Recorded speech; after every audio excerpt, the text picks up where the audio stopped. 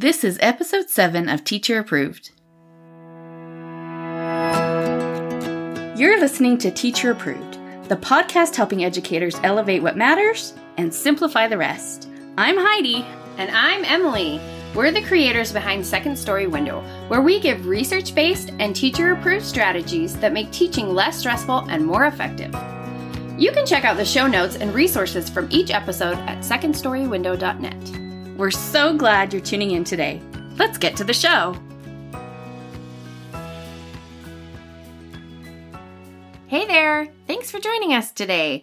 In today's episode, we'll be discussing our end-of-year survival secret and sharing a teacher-approved tip for saving on copies. We're starting our episodes with a morning message, just like we used to do at morning meeting in our classrooms. This week's morning message is, what is something you remember from elementary school that your students wouldn't understand now? And for me, I think it is just that adrenaline rush that came when you saw the teacher wheeling in the TV cart. Yes! And you knew that, reading Rainbow was in your imminent future. What about you, Emily? I have very fond memories of clapping erasers outside.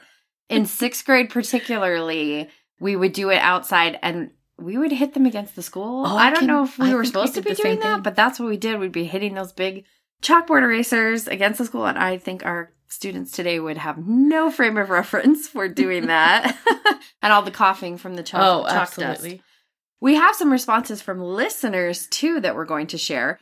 On Facebook, Brenda mentioned film strips that you manually advanced, and we actually do both remember that. I can still hear that ding in my head. And then ding, advance the little strip. Yep. And Becky mentioned overhead projectors. Which doesn't seem like it was that long ago, but I did have to explain what that was to a new teacher who couldn't figure out what was in her classroom. So that makes me laugh. Felt 800 years old. I did use it when I started in, 2006 was my first year. I had an overhead projector and translucent math manipulatives. Those were hot. Special on my overhead projector. Miss Cohn on Instagram mentioned card catalogs, which also made us laugh. I was just at the library with my kids the other day and was explaining card catalogs to them when they were looking something up on the computer. And my oldest daughter said, "Oh, was that so much better?" No, it was not better. It was far less efficient. And several people shared about Oregon Trail. And we are also part of the Oregon Trail generation. Proudly. There is nothing like sliding that Oregon Trail floppy disk into the Mac computer. I swear that I became a fast typer in elementary school because we couldn't play Oregon Trail till we were done with our typing assignment. So thank you, Oregon Trail. It worked. We'd love to hear your thoughts on this question over on Instagram. You can find us at Second Story Window, and that's with the 2. We have the secret to surviving the last few weeks of school. Do you want to know what it is? Theme days! Woo! Where's Oprah when you need her? You get a theme day! You get a theme day! We love theme days for 2 reasons. First, they keep kids engaged. So what do we mean by that? By engagement, we mean that the kids are invested and actively participating in whatever we're doing at the time. And why does engagement matter? Well, the more engaged they are, the less likely they are to be causing problems, obviously. And the more engaged they are, the more likely that they're actually learning something. So win-win there. Our theory that we totally made up ourselves. This is our made-up theory of engagement. But all theories are made up, so I guess we're in good company, right? Our theory is that engagement has 2 components, and that is novelty and predictability. So novelty is easy to understand. When something is new, you're naturally more drawn to it. The role predictability plays in engagement is more subtle, but it's definitely not any less important.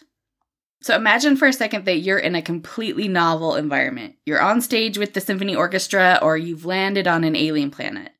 The novelty of the setting requires you to pay 100% attention to what is going on. But are you engaging with it? And I would argue no. If something is completely novel, you're so focused on figuring out what's going on and what's expected of you that you probably don't have the mental capacity available to fully participate in the experience. So to maximize engagement, we can't just rely on novelty. We need to balance novelty with predictability.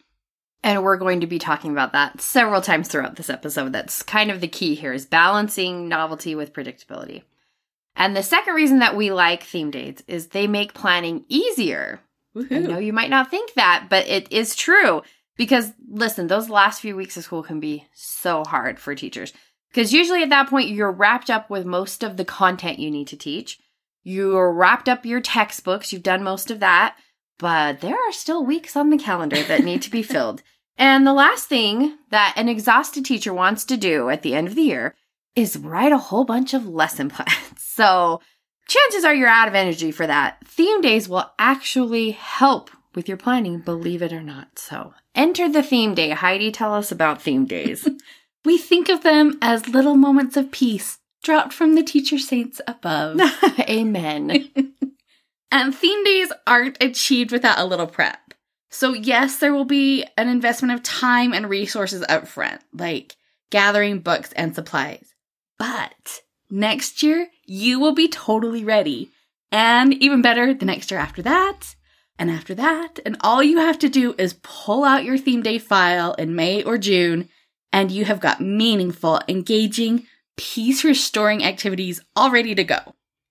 So remember how we mentioned needing novelty to help with engagement at the end of the year? That can feel really overwhelming to plan for.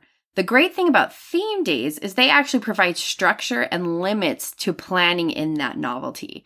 So you know on that day or week, you're going to need a set number of activities about a certain theme, and you don't have to get bogged down sorting through the millions of ideas you could find on Pinterest.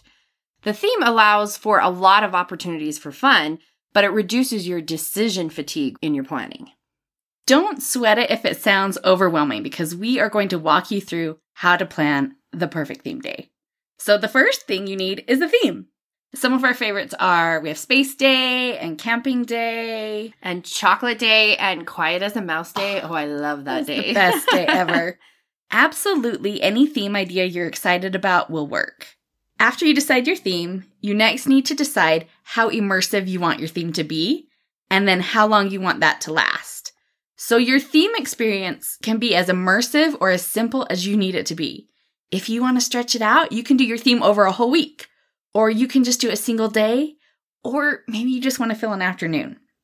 You could also consider rotating classrooms with the other teachers, so you all have the same theme, and maybe you rotate and do different activities, or maybe you each do a different theme, and you see a different class every afternoon, so you only have to prep for that once. Whatever you want to do works for you. There's no right or wrong way to do a theme day. The key here is to know yourself. What do you as the teacher need most out of this experience? I love looking at classroom transformations on Instagram, but I also know myself, and at the end of the year, I am running on fumes. And I will just be setting myself up for failure if my goal for my theme day requires hanging anything from the ceiling. That is just no go. True. No go. But if a classroom transformation lights you up as a teacher, if that is what just fills your bucket, go for it. You're going to burn yourself out if you try to do this in a way that isn't authentic to you. Once you've chosen your theme and you've decided how immersive you want the theme to be, then you need to decide if you want to stray from your normal daily schedule and routines, or if you want to incorporate the theme into a lot of the routines you already have in place. This is where the balance between novelty and routine becomes critical. The two of us both prefer to stick to the daily schedule pretty closely, because routine helps kids stay calm in our experience. But we might mix up the routines in that normal schedule. So my morning routine is basically sacred. So absolutely I sacred. Rarely, if ever, make any changes to the morning routine at all. But I might do a fun themed morning work page in that routine instead of our standard morning work. And then we do our normal morning meeting, but maybe with a theme day specific activity or morning message. For the rest of the day, I'd start working in those theme activities. For example, if it was writing time on a camping theme day, we might write campfire stories or how-to writing about making s'mores. Instead of our usual centers, on a theme day, we would rotate through themed activities and stations. And if I had certain centers I was already always doing every week, I would work a theme into the center they were already used to doing. That is the easiest way to do this and have a lot less explaining to do for the kids too. So the way we like to do it, we keep the framework of the day's activities, mirrored to our regular schedule, but the content becomes themed. This is the way that we found most effective for balancing novelty and routine, which just skyrockets the student engagement.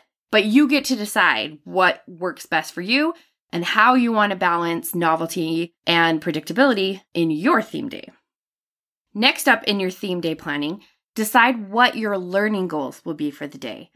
Of course, we love having fun on our theme days, but it's important to make sure that we're still meeting learning goals too. Because we usually do theme days in May, we would choose a few math and ELA topics to revisit on each theme day.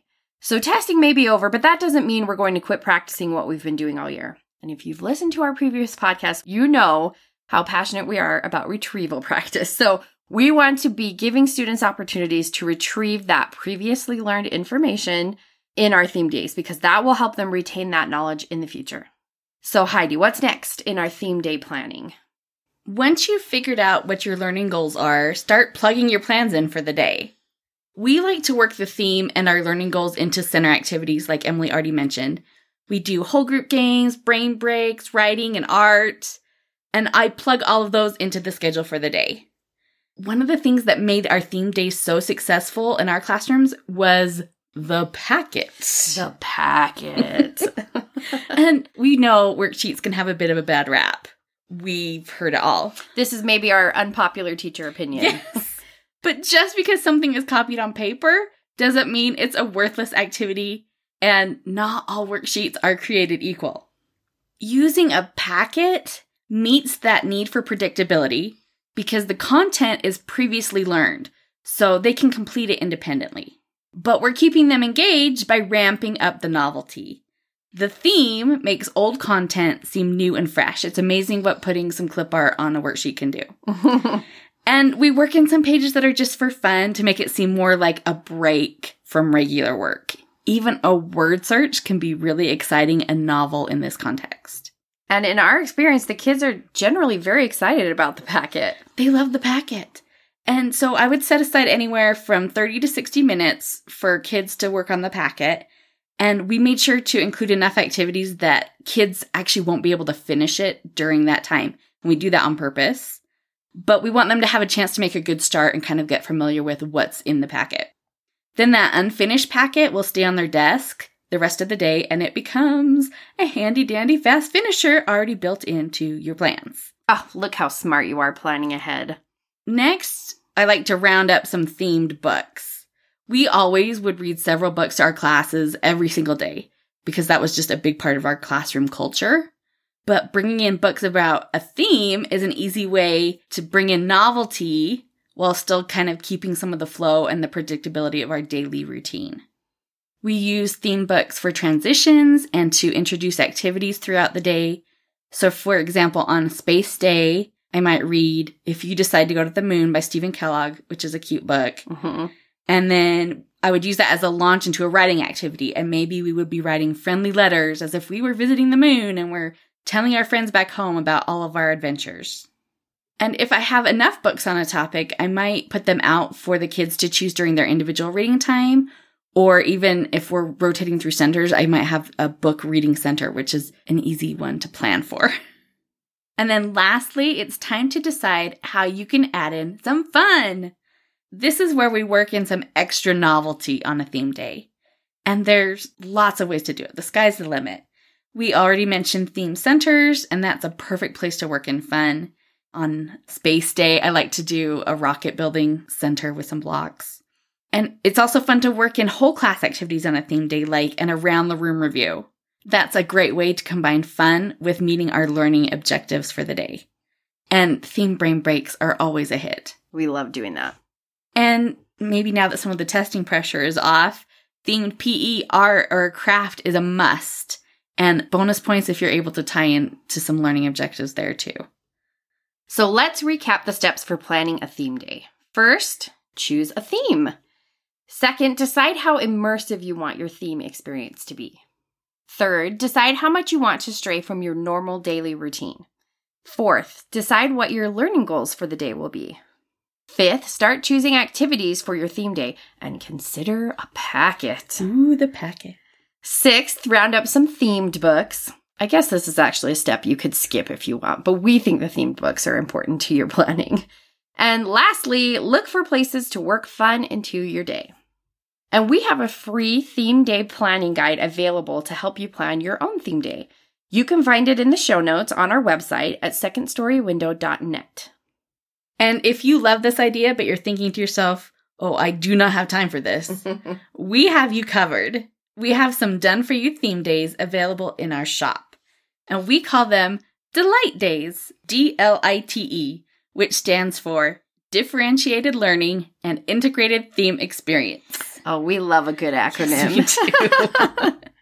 Each theme set for 1st through 3rd grade includes a differentiated packet, brain breaks, themed writing activity, task cards, differentiated whole class review activity, a themed close reading passage, and more. So much more. There's tons of stuff in these. We've had a lot of fun with them.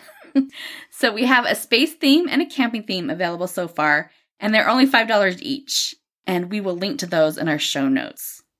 And we hope that this helps you survive those long days at the end of the school year in fun, engaging ways. Now let's talk about this week's teacher-approved tip. Each week, we're going to leave you with a small, actionable tip that you can apply in your classroom today. This week's teacher-approved tip is print pages at 50% to save copies. We love this tip, especially if you're printing out packets for a theme day, for example. It's perfect to print out your pages at 50%. And then we would just old school cut and paste them with literal scissors and glue to assemble a new master with 2 half-size worksheets per pages.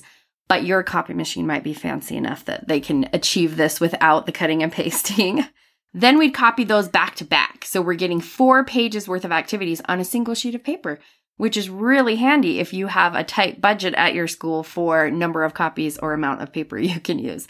And even though the writing's small, the kids can usually write on them just fine. Maybe not in kindergarten, but in 2nd grade for sure they can handle that small print. And we know you just got to save those copies at the end of the year, so this is a very handy tip.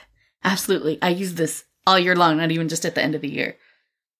To wrap up the show, we're sharing what we're giving extra credit to this week. Heidi, what are you giving extra credit to this week? I am giving extra credit to Kenzie Jones' 2nd grade class in Richmond, Virginia. Kenzie volunteered at the local animal shelter and decided to have her 2nd graders write some persuasive stories about why the dogs and cats there should get adopted through the point of view of that animal. And it was so popular, they helped get several of the animals adopted, even ones that had been at the shelter for a while. So here's one of their sweet little essays. It says, "Hi, my name is Yosemite. I am a boy. I like the animal shelter, but you would be the best. If you're looking for a pet, please, please, please take me home. It would really make my day if you adopted me. I love cuddles, kisses, and extra love. I'm begging you, please adopt me." It's just, oh my gosh. So 2nd grade. Like, it's just the best 2nd grade writing right there. And in all, 24 animals, 23 dogs, and 1 cat were part of the assignment, and almost all of them have been adopted. So win-win for everyone. Animals, love, 2nd graders, writing. So good. Extra credit to that 2nd grade class and that amazing teacher. What about you, Emily? What's your extra credit this week? Well, I'm giving extra credit to Grandpa Beck Games. So these are just the best family card games out there. Grandpa Beck comes up with these really fun family game ideas that are just a blast to play. And they have also really amazing illustrations, I have to say.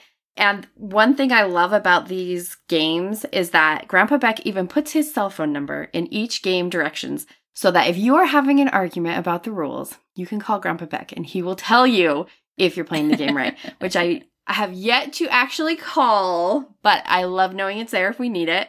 And Cover Your Assets is probably our most favorite of all the games, but there are so many other fun games. There's the Bears and the Bees and Gnoming Around that has the cutest gnomes on it. They're so cute. And Skull King, Cover Your Kingdom. That's a different kind of version of Cover Your Assets. They're just so much fun. Every one we've played, we have absolutely loved. So I'm giving extra credit to Grandpa Beck Games. And we'll put a link to these extra credit items in our show notes. That's it for today's episode. Consider planning a theme day to help keep kids engaged at the end of the year and to lighten your planning load. And don't forget today's teacher-approved tip to try copying worksheets at 50% to save paper. Thank you for listening. If you like this episode, would you please consider leaving us a rating and review in your podcast app? Reviews are so helpful for podcasters. And we'll see you next week. Bye!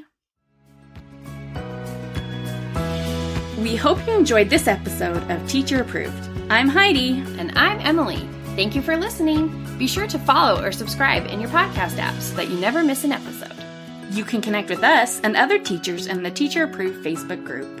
We'll see you here next week. Bye for now. Bye.